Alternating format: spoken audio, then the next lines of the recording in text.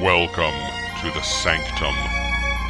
Here we study the mysteries of Dungeon Crawl Classics and Appendix N.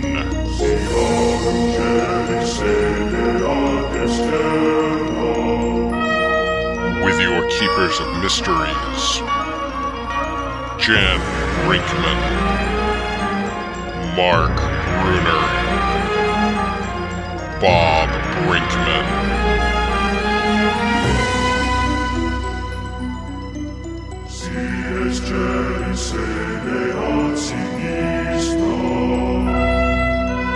Enter the Sanctum Secorum and be inspired.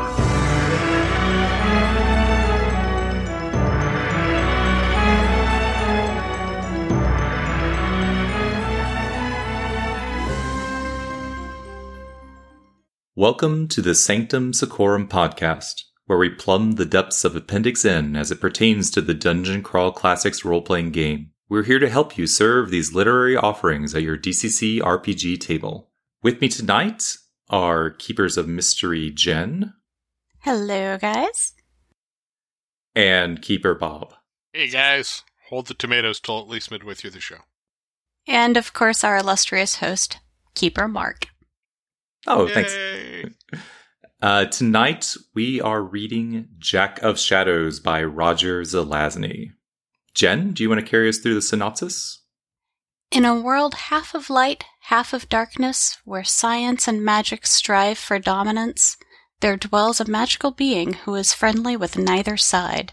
Powerful magical entities live on the night side of the planet, and for the most part the entity's magical powers emanate from distinct loci. Jack of Shadows, also known as Shadow Jack, is unique among the magical beings in that he draws his powers not from a physical location, but from the shadows themselves. He is nearly incapacitated in complete light or complete darkness, but given access to even a small area of shadow, his potency is unmatched. Jack is a thief who finds himself betrayed and unjustly punished, so he embarks on a vendetta. He wanders through strange realms, encountering witches, vampires, and finally his worst enemy, the Lord of Bats. He consults his friend Morningstar, a great dark angel. He is pursued by a monstrous creature called the Borshin. He journeys from nightside to dayside, casting aside his soul in his quest for vengeance and possibly redemption. Yeah, that's the book I wanted to read. Oh, This is a book that was nominated for a Hugo Award, it was nominated for a Locus Award, and it lost both of them. It lost to Philip Jose Farmer and Ursula Le Guin, and I think fittingly so. This is an early book, and Zelazny says that it's not one of his experimental books, but it feels like two books that were just kind of pressed together. It was so jarring when I got to the second half of the book. I thought I had a misprinted copy. I thought I was reading something else. oh, jeez. I did a double take. The tone of the book so directly changes, and I had really enjoyed rooting for Jack, and then all of a sudden he just becomes kind of a dick. And the second half really wasn't all that fun for me. And the first half is fantastic, and then there's that weird dayside segment, and then he really is a protagonist villain, and I mean, it has a great setup. It's this yes, tide-locked world where science rules the dayside and magic rules the night side. There's these ideas of powers that I assume there's some corollary in the scientific world or realms, but in the night side, it's Lord of Bats, it's the Jack of Shadows, it's the Baron. Each of them, with their own sort of unique abilities, and most of them are foci or location based. But the idea, that there's this contrast between this world that, they exist, on the same planet, and there's this blending that happens, in the Twilight Zone. It's a great concept. And it seems like the setup is carried forward, like you said, I think through about that halfway point when it seems to either switch over to a different type of narrative. Certainly, I think that section where Jack of Evil instead of Jack of Shadows, I think is how he's referred to by a lot of the characters. Yeah. It's really hard to read, and it's a difficult, challenging read, not just because it's not, I wouldn't say it's badly written, it's just that it's taking a character that was somewhat sympathetic, maybe like you said, Bob, that you're rooting for, and he's not sympathetic, and he's doing some really challenging things to other characters. He gets kind of rapey. He does, yeah. Well, I mean, there's the whole, you will sleep now, and when you awaken, we will be coupled. You will struggle briefly, and then yield to me. I'm like, wait a minute. Yeah, Dude, I mean, that section in particular threw me off, and I had to sit back and say, hey, is this, what is Zelazny going for? Because it's so not like some of the other Zelazny books where he's writing a really truly evil character as a kind of a first person, but still trying to retain that aspect of there's a redemption aspect that goes through the end of the novel, but it's just not earned. So, that almost makes me feel like it's a commentary on the contemporaries with the misogyny and the forcefulness of everything. And then, maybe I want redemption and maybe I don't. Mm-hmm. I'm not sold.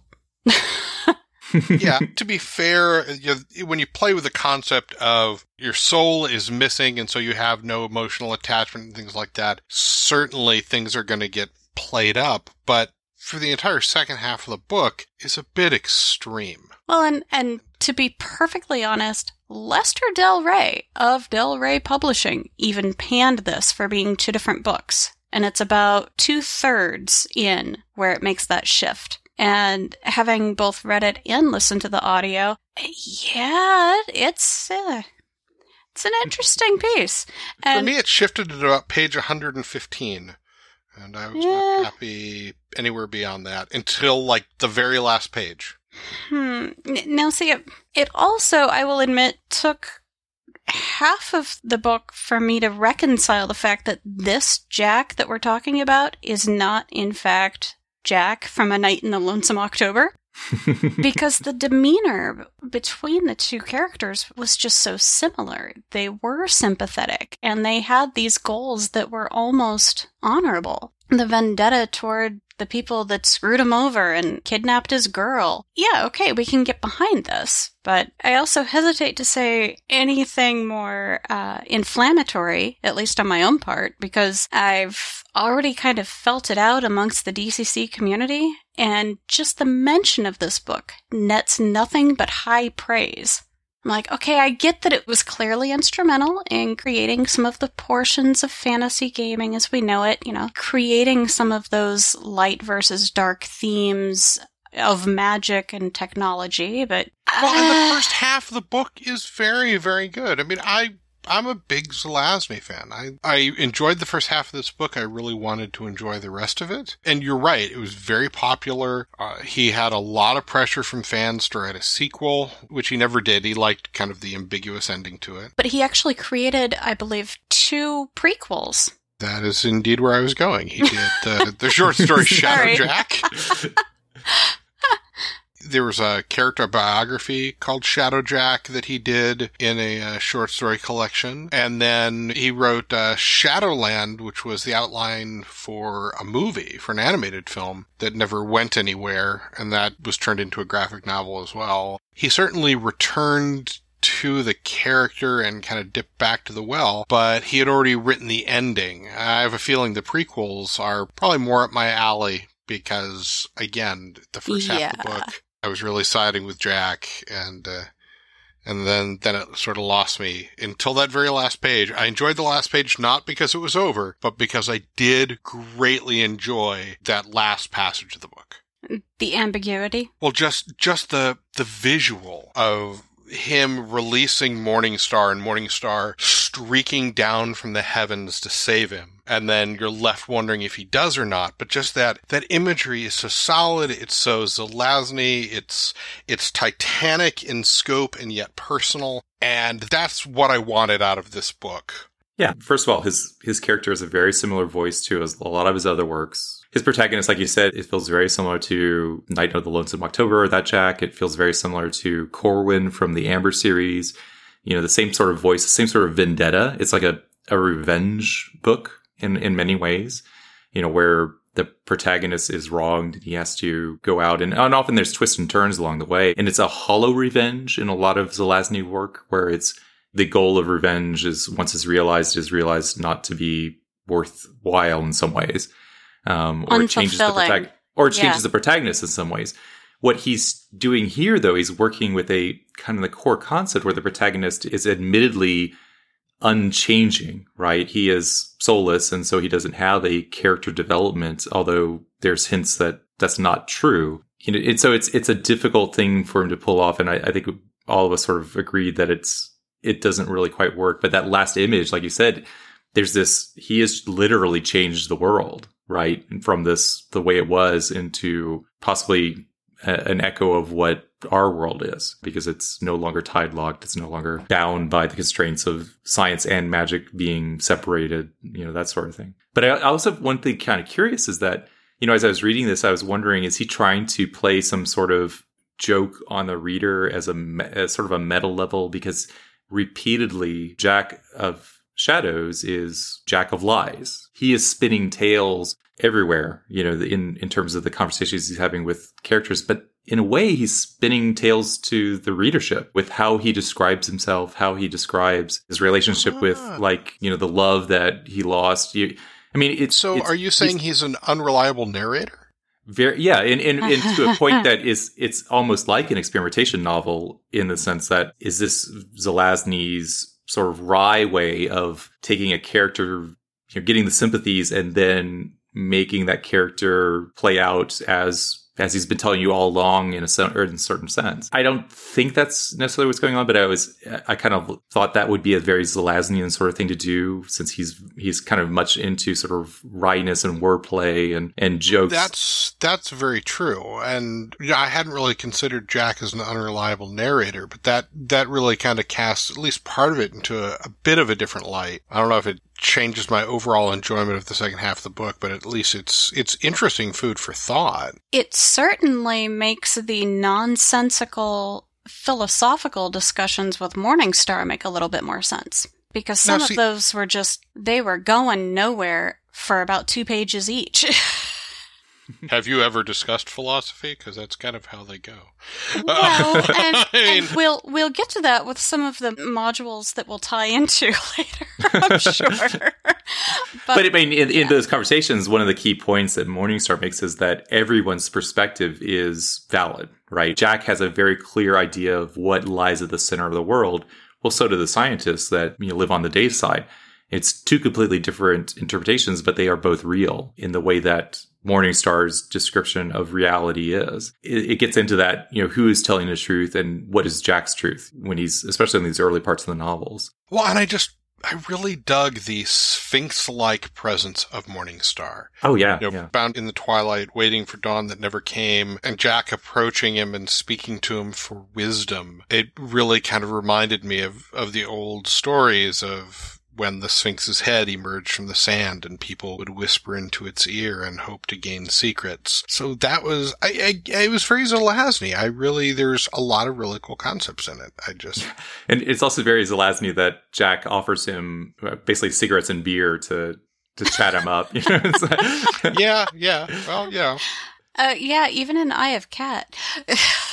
Which was one of his experimental novels that came before this. Yeah. I guess I'm glad I read that one first.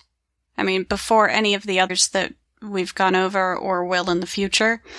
Because I'm not revisiting that one. See, now, I really enjoy Eye of Cat. I've read it repeatedly since I first read it 30 plus years ago. And so I really do. I enjoy that story. And actually, it was the first piece of Zelazny that I'd ever read. It is at least cohesive through, it's not different books stitched together. Yeah, I think Del Rey was right. I can't get past that, and I can't really reconcile that discordancy of tones. I wanted to like it. I wanted to give it the huge high acclaim that everybody else in the community does. Page 115. Noted. Yeah, there's a lot of cool stuff in that first 115 pages. Well, and there's a lot of cool concepts even after that. It's just that Jack becomes a monster. at that point. And he's separated from his soul, which is also his conscience. yes, and that is essentially the rest of the book, and it's brutal, and for me it just wasn't fun. I will say I did enjoy the visualization of the shadow appearing after the rock that it is embedded in is shattered. And that shadow follows him and just wants to be rejoined with the body. I will say that part of the last half of the book seriously intrigued me. Did either one of you sort of see that as Rick Mayall from Drop Dead Fred? Because I sure did. This ghostly entity that nobody else could see that's annoying the crap out of him. Nobody else can see it, so he's not sure if he's going mad or not. And it's just like, I just want to be with you. Shut up. I'm like, well, of course it just wants to be with you, and it's going to keep after you. You're rapey. You should get it. It was just, One of the concepts I really did dig in the first part of that book was the resurrection of the powers, how it takes them years to regenerate, and then they have to basically navigate this sort of hellscape or wasteland in order to, it's like almost like a game, like a game show type effect where they're dodging, the various things that the Baron's throwing at them. That's a kind of a fun, interesting concept. It ties in with the soul too, because that's a piece of thing that he throws away after waking up that's brought back later. Didn't the Darksiders have limited lives too? Yeah. It's hinted at, that they do. Because he says that he's just going to sit there and wait the other guys out and just keep having them killed as they come along. Yeah. I thought there was mention at the very beginning before he is, sent there. Yeah, how many lives you have left. And Jack didn't answer, and the response was, oh good, that means you have at least one more. Well, yeah, and again, that first segment, there were so many neat things in there, and at this point you're rooting for him. I mean, here he is, he's quasi-unjustly accused. He really was there to steal it, but he was just perfectly willing to just walk away and call it done, and they had to murder him and take several years of his life away. Based on reputation. And then he's got to fight his entire way back. But that entire segment is filled with such neat concepts. The necklace prison that the person wearing it keeps appearing inside of while still wearing it, which hurt my brain, but in a good way. The vampires, it's chock full of wonderful, wonderful Zelaznean things. And we should have gotten together after each half of the book, apparently, to discuss it. And then we'd have a much more powerful view. Yeah, but that second show would have been very, very bitter and ugly. So it's probably good that we've got more of a balance. Oh, man. We can talk about all the things we liked, yes. Yeah, well, and there was some really good stuff. I mean, moving to things to stat, I really would love to stat Morningstar, this Promethean Satan figure. I really enjoyed the character. I enjoyed the interplay. And at the end, you see he is so powerful. He's near, if not patron powerful. I think he would be really cool to stat up. Or, the spell that holds him chained at the gates of dawn. Mm-hmm. Or maybe even the concept of ancient magics, because there's the shield that the various powers have to maintain that prevents the world from slipping out of its tide lock. And this concept of ancient magics that are too powerful for any wizard of the, quote, modern age to cast, but they can still maintain them to some sort of semblance and fashion. I think that would be kind of neat to create a system for. There was the fungi-covered rock of telepathic doom. That was really neat, and I greatly enjoyed the interplay between them. There was mention of metallic trees, and that was it. They just mentioned metallic trees, and Jack knew to avoid them.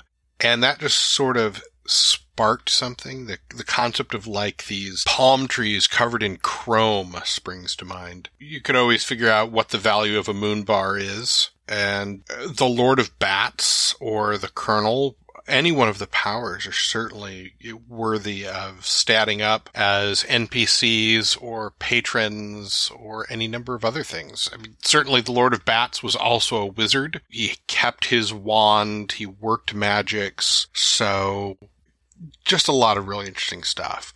What did you think, Jen? What did you have? Off the top, I would go with a pair of classes, one being Darksiders, of course. And you could even go into the bonuses that vampire blood would have if ingested. If you want to completely metagame the book, right? And that of the Colonel who never died, whose reign Jack ended up taking over. I would definitely want to stat up the Hellflame, the item that he was sent to procure. Yeah. And, maybe jazz that up a little bit even. We could do the Dung Pits of Glyve as a location, the place where he comes back to. It could be almost a complete opposite to the Elven Hill from King of Elfland's Daughter. Yeah. And again, the Soul Stone sucked me in. I would like to explore that a little further. Are they common items, or are they little pieces of Earth's history that are imbued with an awakening of conscience? And is that why he carried one around in his pocket for a while? So, little things like that. Morality. It's kind of important, even if it is a book. Yeah. That really is what turns that last page of the book around and made you enjoy it again. Well, it was imagery. He looked out at the twilight and he found himself thinking that, oh, this actually is beautiful. And that's how he knew, oh, the soul must have caught up with him and merged after all. Because he never would have thought that afterwards. Yeah, you could do a lot with soul stones and the idea of either removing it in part of a session or characters starting without it and making it part of a campaign. It's an interesting concept. Well, and how would anybody know that this stone is any different than thousands of others in a pool of pebbles, right? Well, she knew because she was a witch woman. Exactly. Nobody else is really going to, so it'd be a really nice quest item.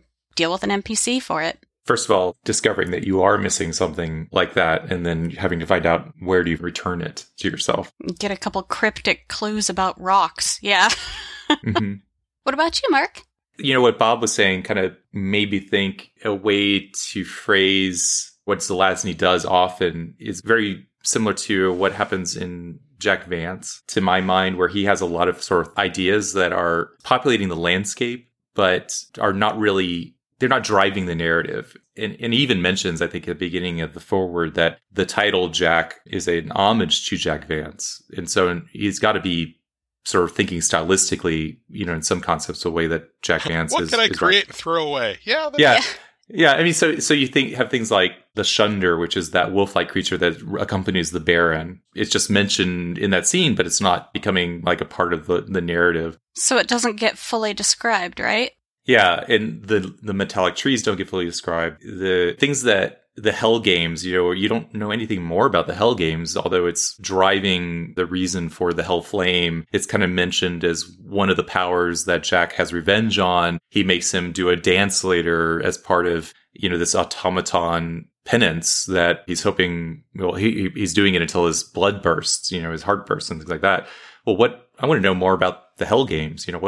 That's a pretty intriguing concept that, that they have this kind of thing, but it's not, maybe it's covered in some of the prequels or something like that, but it's kind of an interesting sort of throwaway. You get those are great things that I think you could take and possibly, elaborate on or just run with. There was a couple of other things, like the spells in this book feel very DCC to me. The idea of summoning a mountain and having it plow into the fortress of your enemy was like, that is a, critical success, level 32 plus, result. You spell burns, or you got your MacGuffin device, the key that he was searching for to be able to do that. But that felt satisfying when he was doing that until he turns into sort of Jack of Evil. But, that revenge part is like, wow, that's a DCC way. And then I think the powers, when they're activating their runes, the Lord of Bats uses his own blood, which is, a very spellburn type concept. Jack has to use his broken fingernails to trace a rune that he has, and it's much more difficult that way. So you can have casters that are inhibited by the die chain if they don't have their sword point to cast their rune or something like that. So kind of more tools for the judges in that way. Nice. I agree building on the flavors. Yeah, I agree that the powers either great sort of NPCs or patrons. And I think the Baron, he's got a demeanor that's sort of brutish, but he's also referenced as being a very powerful sorcerer, so that you could take a lot with that concept. The Lord of Bats obviously has, a lot of material to work with as well. And I agree with Morningstar being, sort of this quasi oracle type figure that'd be kind of fun to introduce into a setting. Another thing that I took away was the Book of Elves, which is referenced as part of their defense of the freezing night from turning the night side into a frozen waste is they have this shield spell that has to be maintained. And it's like the book basically creates an association among the dark powers where they have to work together, even though they are, at most of the times, they're at odds. And again, it sort of made me think of like associations of magicians in Vance, where they have rules of sort of working together, but, most of the time they are competing with each other, whether it's for the affairs of the mundane world or the affairs of magic. And the idea that you could take that and create compacts or rules that are part of a game system, right? So, whether it's an association of magicians or sorcerers in a campaign setting, and what does that mean? What does it mean to have those rules in place, and what happens when they're broken by players, and what do the NPCs react to them? So I thought that would be kind of a fun thing to stat up, is like the Book of Elves type associations for magicians. And the conditions, yeah. Granted, it gave me kind of this Python-esque vision of the warring parties, and then all of a sudden, ding, oh, sorry, we have to stop now. Which essentially happens in the story. I'm terribly sorry that you've been keeping me prisoner, but now you have to let me go. Sucker. Yeah. But conceptually, you're right. That is really neat. And creating some sort of system to put in backgrounds like that, these debts among the powerful, that's something that could either be written into the beginning of a campaign or built up through campaign play. As a character is gaining levels and gaining power, they begin gaining responsibilities that even their enemies recognize. Yes. I think you do that as a way of advanced play. Like you said, there's a lot of good, cool ideas in the book that you could leverage for both just flavor or just grabbing an idea and then expanding on it, because it's not really expanded on in the books, and so you have a lot of freedom as a writer to do that. Yes. Yeah, and if you went into your game without prep, you could grab just one of these ideas and create an adventure on it.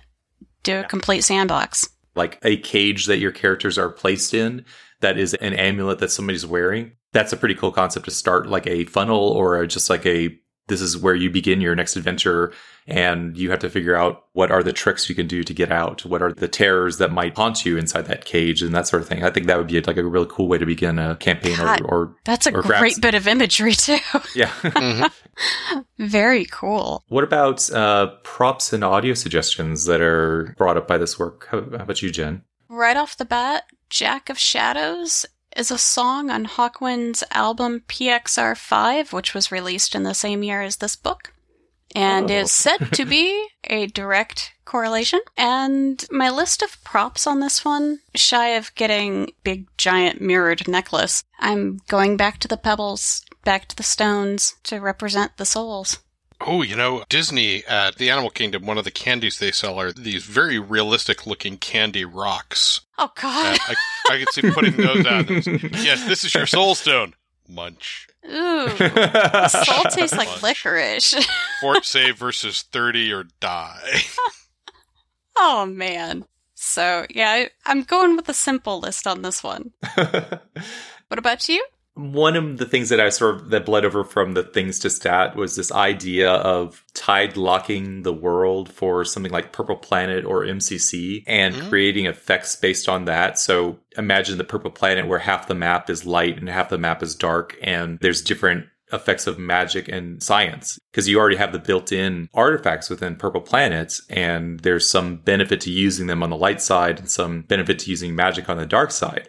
And I thought that would be kind of a cool overlay to just bring some of the Jack of Shadows vibe into an existing setting like Purple Planet. And there's already sort of built-in way to do that. And as part of that, you could play around a lot with lighting. When you're in the shadow side, you change the lighting at your gaming table. Similar when you're in the day side, you change the lighting. I was really more thinking along the lines of what could you do from a mechanic standpoint to play around with light and shadow, like it's described in the book. And my idea was have that division in the world literally depicted, and your players, especially if you're taking them to like a Purple Planet world, that's just another way of overlaying something onto it and taking the existing rules and bringing some of that aspect to it. And that concept of then you have a tide-locked world, that's pretty cool. You get into the science behind it, and you get into, what effect that has on your characters. And I think you could do a lot with that from a setting standpoint.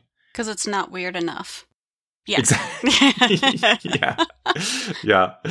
Fun. So it's a little, it's not a lot that came to me as far as props with this one. So like I said, it was really just more thinking along the lines of mechanically, what could you introduce that might be a fun concept, and still echo what I found to be one of the more fascinating parts of the novel. What about you, Bob? Well, on a less than practical note, when he was in the necklace and he was described as being in this bright area with no light, I was remembering a story one of my techs had told me at Caesars. The tech had been working on FX, the show with Crawford, and for some reason during rehearsal, one of the lightning guns, which is essentially the incredibly bright lights they used to simulate lightning, came on and did not go off until it overheated and burned out the safety. And while bathed in that light up on the catwalk, the tech's comment was, "Yep, God's here." And so I had sort of that imagery, and of course you can buy ungodly bright lights, but in a more practical fashion, especially since this is 1971 and it's 1971 future and fantasy, the idea of lights that also throw shadows, lava lamps, totally. Because it's not the darkness of the shadow that gives Jack power. It's the fact that there is a shadow. It doesn't have to be this pitch black, inky well of night. Just has to be a little bit different, yeah. Right, and so the concept of lights that are casting shadows certainly came to my mind. And music, of course, 1971 future, I generally think electronica, because when I was a kid, that is what the future sounded like. The Electric Light Parade? Yes! although not on my list, yes, that is what the future sounded like.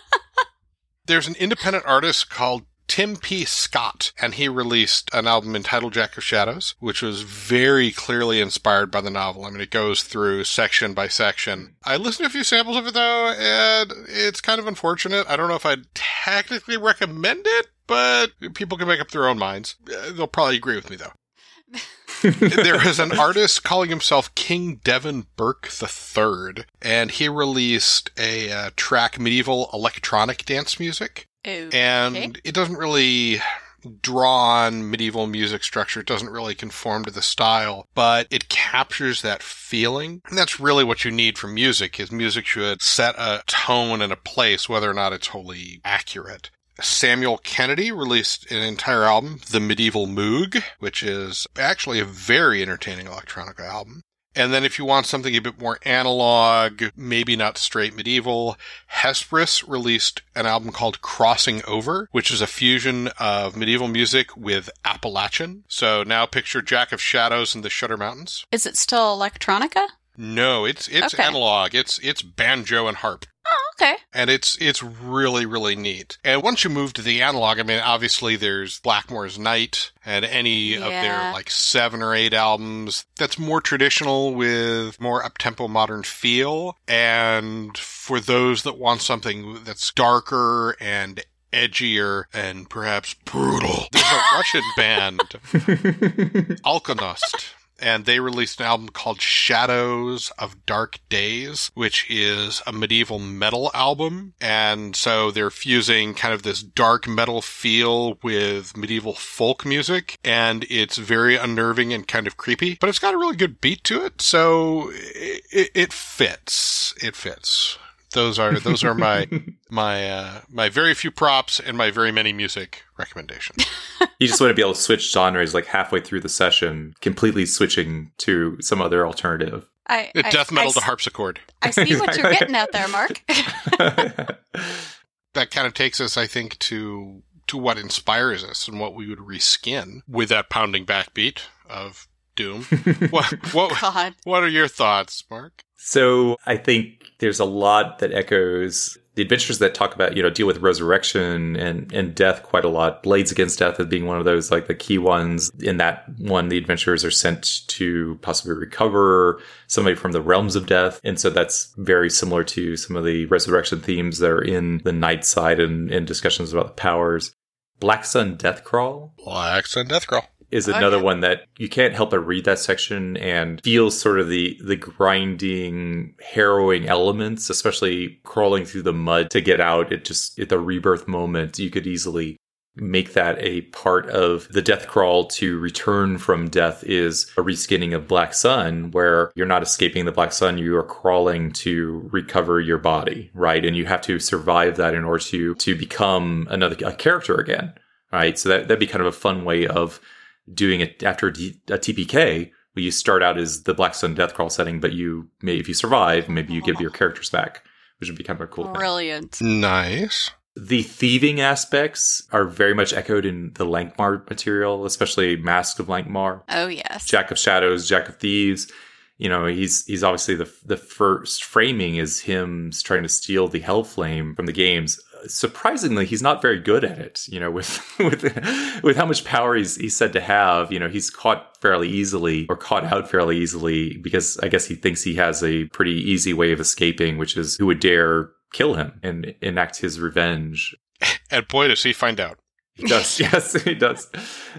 So obviously there's a lot of the ventures that play into heists and thieving that you could get into. And like I said, especially like the ones that have Lankhmar feel. When I wrote Twilight of the Solstice, I based a lot of the core inner workings of the giant mechanical clock that keeps track of the world's time on the Long Now Foundation's 10,000 Year Clock project, which is, it's kind of like this idea of having a massive clock buried in the desert somewhere that'll keep track of time for millennia. But to me, the section on the world engine at the core of the world and the mechanics and the gears and things like that really made me think of the parts of Twilight of the Solstice, which were dealing with the inner workings of the clock that sets the time for the world in my concept. So I thought that was kind of a neat thing. I'd never read Jack of Shadows before, so there was kind of a neat echo of some of the things that I'd been thinking about when I was writing, well, what would a world clock be like? And taking this idea that the Long Now Foundation put together of a clock that can exist for millennia, how would you translate something like that to something of a clock that controls time? So I thought that was kind of a neat part of the book that did come in the second half. And I thought was actually a really kind of a fun sort of mini adventure. Yeah. I mean, his whole journey to the center of the earth is filled with shadows without light and foreign beasts that he has to get rides from, and this caretaker at the center of the world that's like oiling the machines and all. And then brutally murdered. Yeah. Yeah. And there's these giants that take care of the machinery. Again, Twilight of Solstice has a lot of that in it. So I thought there's parts of that you could certainly take and say, okay, instead of the world clock, to keep track of time, it's keeping track of the tide-locked world, and you have kind of an adventure setting for heroes journeying there and questing to unlock the trapped world or something like that because something's wrong with the clock. So you could do something like that with that adventure as well. Jeez, Mark, you're making me want to change the featured. That's about it. What about you, Bob? First of all, I agree with you on Black Sun Deathcrawl, and really any time I can mention Black Sun Deathcrawl is a good time to mention Black Sun Deathcrawl. Because Black Sun Deathcrawl, Black Sun Deathcrawl, Black Sun Deathcrawl. Love that adventure. We don't get paid at all for every mention of it, so it's okay. Crap. Well, okay. But I really started thinking about the parallel. Jack can't die. And when you look at the way the story ends, well, perhaps his interference, perhaps his breaking things and getting the Earth or whatever the world is to rotate may be part of the magical after effects of that bioelectric physic phlogiston collision is that the sun goes black because of his shadows. And perhaps that is the origin of the Black Sun. So that immediately sprang to mind. Thinking of the dichotomous world, it would be, I think, very simple to take a MCC campaign and using this as a basis and drawing a little bit on 1977's Wizards by Bakshi, where half of the world is kind of this fantasy world and the other half is this dark post-apocalyptic hellscape. Well, that's kind of MCC, dark post-apocalyptic hellscape. So you could very easily translate the light and dark side portions into an MCC campaign.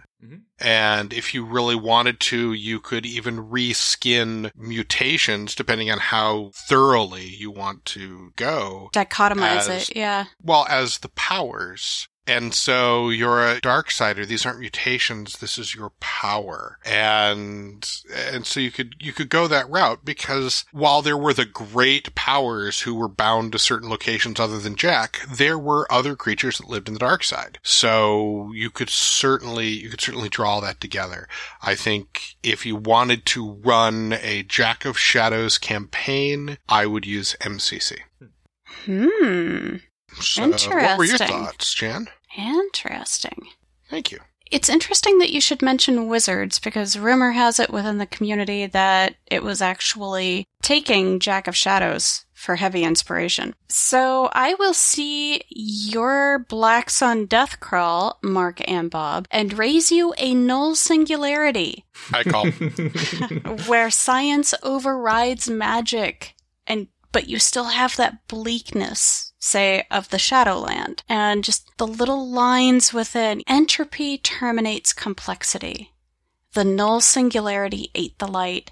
And paradigm dictates reality. I'm like, wow, that last one really does fit the last third of the book.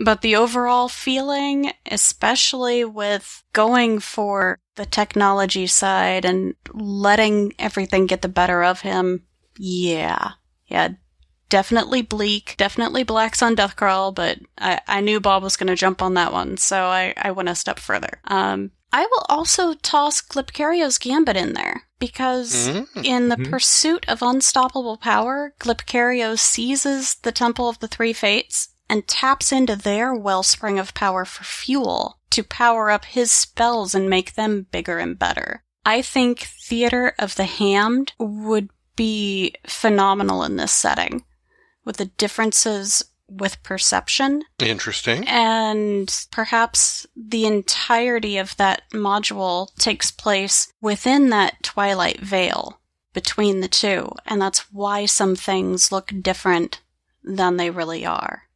And Against the Atomic Overlord holds a sweet spot in my heart, and yeah, magic can definitely interfere with technology, and in there, that's a pretty meaty book. We've gone over it before. You do have the differing factions and goals, so you could still meet the Lord of Bats, but it's a little more alien.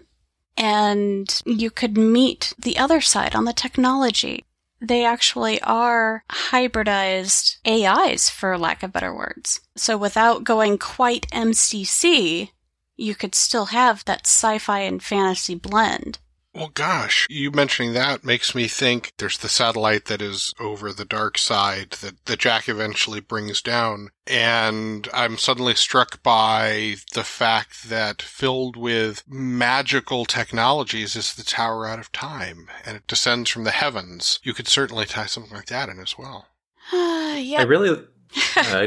When you mentioned Against the Atomic Overlord, I mean, Edgar Johnson does such a good job, I think, of having the different factions sketched out enough. It really does feel like those loci and those powers, you know, that are set to their existing locations. So I think that's a really interesting example, especially of a DCC work that I think gets that component right in a brief format, you know, a brief adventure module format. Well, I wouldn't call it brief. It is, 36 pages? Compared to this book, it's very brief. Yeah.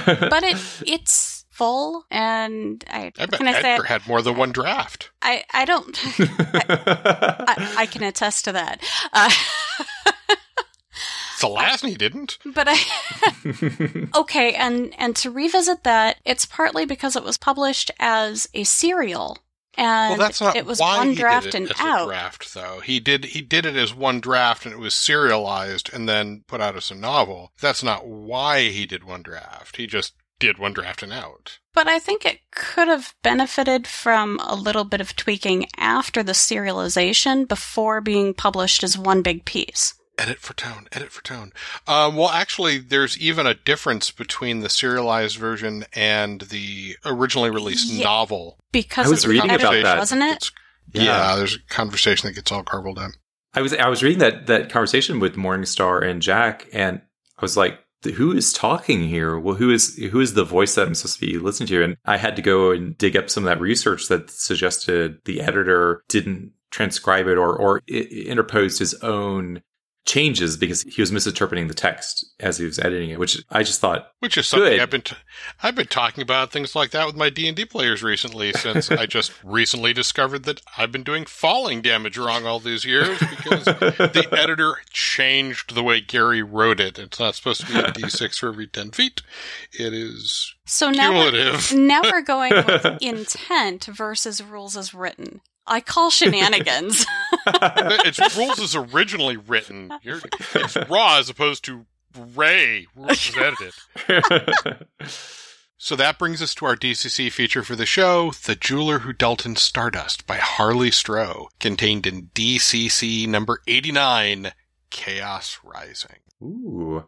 The fences of Punjar are infamous for their cunning and greed, and Boss Ogo is no exception. Operating under the guise of a jeweler, Ogo does a brisk trade in stolen goods, enjoying the protection of a gang of bravos and thugs. But even the wary eye of a gang boss is no promise of surety in Punjar's deadly environs. For the last month, no one has seen or heard from Ogo. The jeweler's door is barred, his shutters locked, and no smoke escapes from the shop's chimney. Like ravens circling a stinking carcass, the bravos and pinch thieves of the souk smell a fortune for the taking. All that is required is a band of rogues audacious enough to cross Boss Ogo, skilled enough to survive his house of traps, and lucky enough to make it out alive. I love this adventure.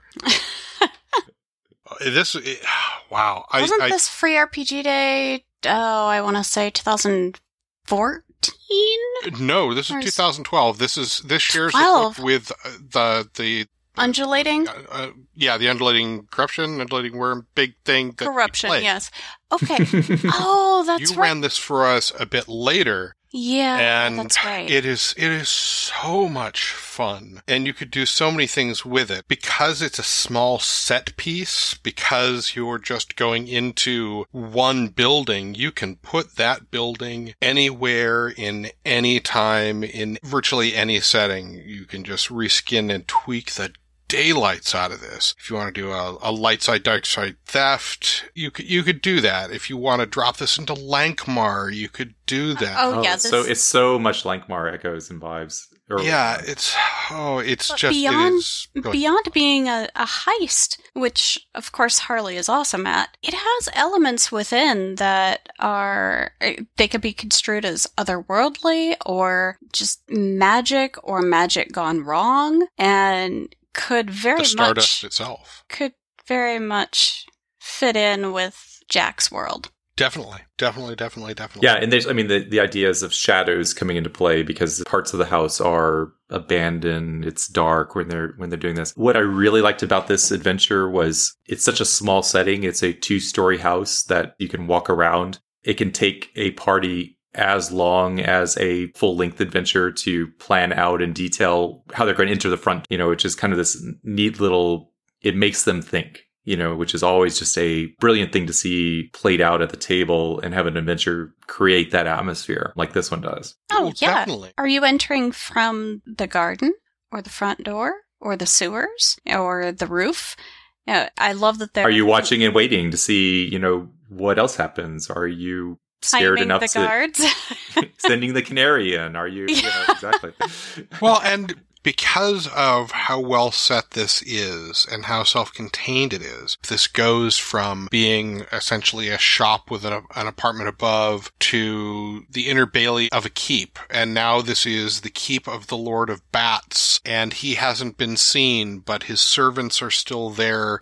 Are you going through the tunnels below? Are you going to go through the strange, twisted, dark gardens? How are you going to get in? And what is there to be found? As opposed to, I think there were some sort of freaky little spider things. They could easily be bats. You could take any number of... Well, you could take any number of small details from this book and work them into that adventure, and the jeweler suddenly becomes a wholly different adventure. It feels fresh and renewed, and obviously not back to back to back to back, but you could probably, with proper reskinning, you could run this adventure 2 or 3 times for a party and they'd never know. Oh, yeah. And, hey, Mark, there's the Shunder. Perfect place for it. Yeah. The nice thing, the reason we picked this, or at least reason that I thought of this adventure that stands above the others, is it highlights thieves, and it highlights not just thieves, but a thieving party, which is comprised of all classes, but it really emphasizes what is typically, an under spotlighted activity, but it's a common activity. And it takes that and focuses. And that's very much in tone with the character of Jack in terms of his ability to slip away, his ability to enter places that, couldn't be conceived by some of his foes. And it's a fun bridge between the story and the adventuring party that, is often just, I check for traps, right? It's something that needs to get more detailed, and Harley just does a great set piece that not just presents the skills that are brought into focus, but the atmosphere and the setup. Why is the judge giving us this one house? Is this a trick? That sort of approach. It's very fun. You're right, though. It's got the feeling of a heist film. I guess Roman numerals DCC. This would be Ocean's 700. I guess that's what this would be. 716. Well, no, it'd be 700. DCC would be 700. Nice. Yeah, that feeling, that vibe. As long as you keep that, that's the integral portion to this adventure that if you're reskinning that you just need to hang on to, is that central point. This is a heist film. It's not a buddy cop story. It's not a horror story. It's not typical sword and sorcery. It's a heist. At least for the first half, right? And hey, who knows? Maybe the Stardust is another element that Jack's powers are no longer able to work within. Or maybe the Stardust, since it is like a very fine, powdery glitter, at least that's what I took from the descriptions, maybe that's the ground-up soul stones.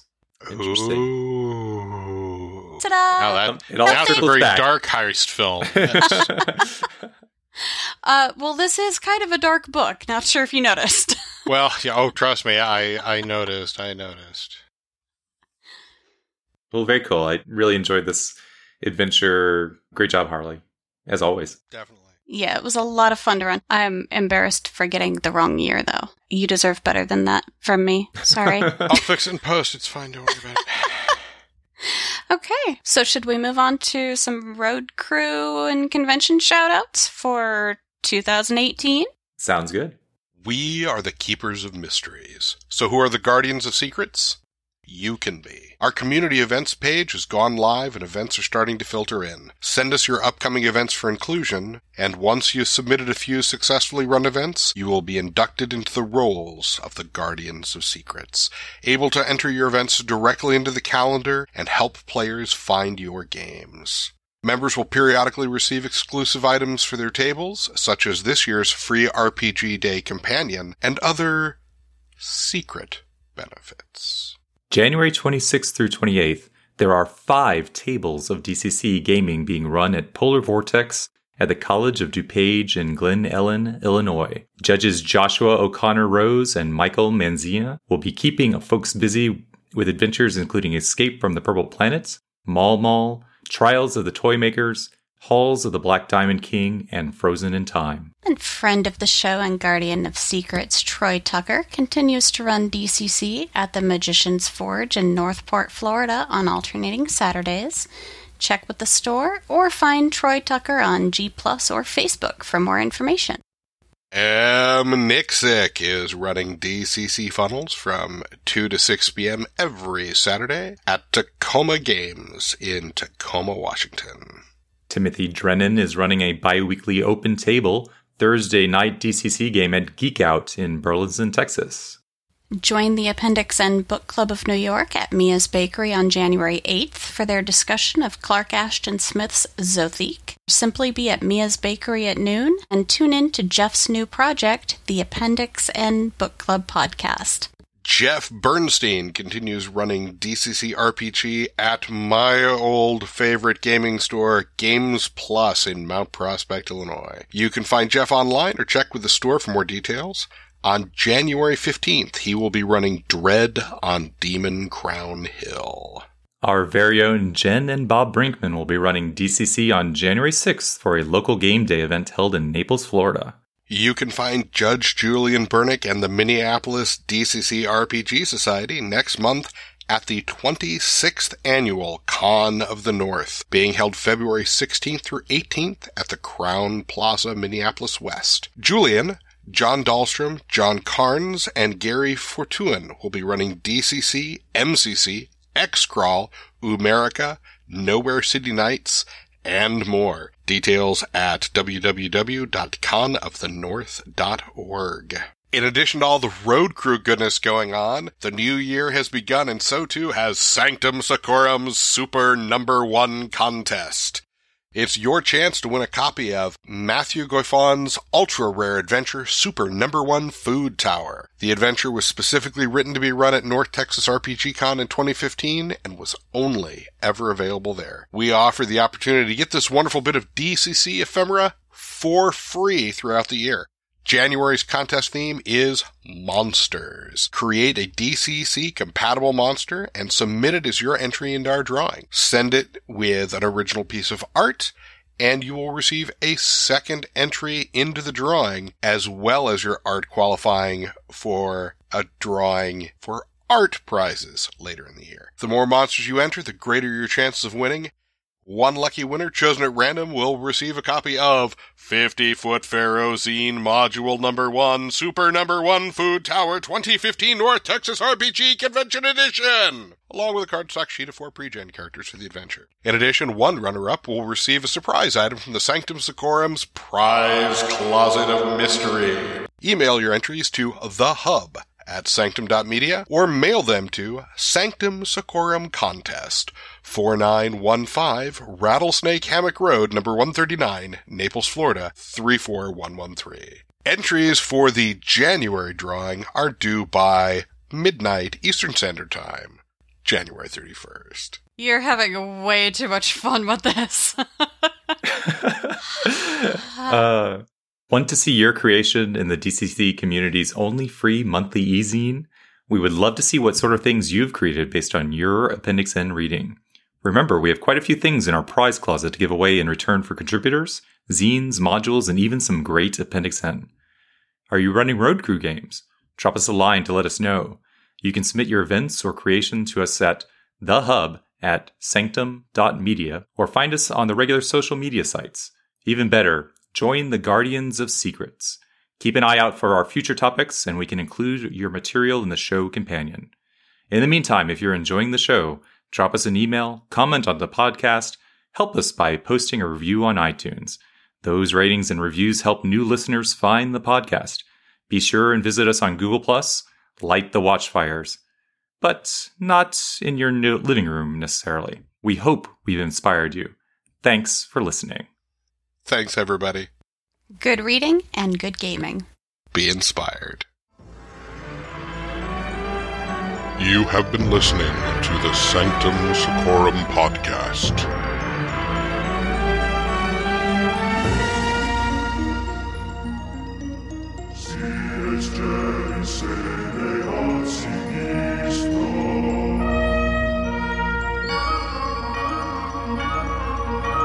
Join us in February as the Sanctum opens to reveal Lester Del Rey's Attack from Atlantis.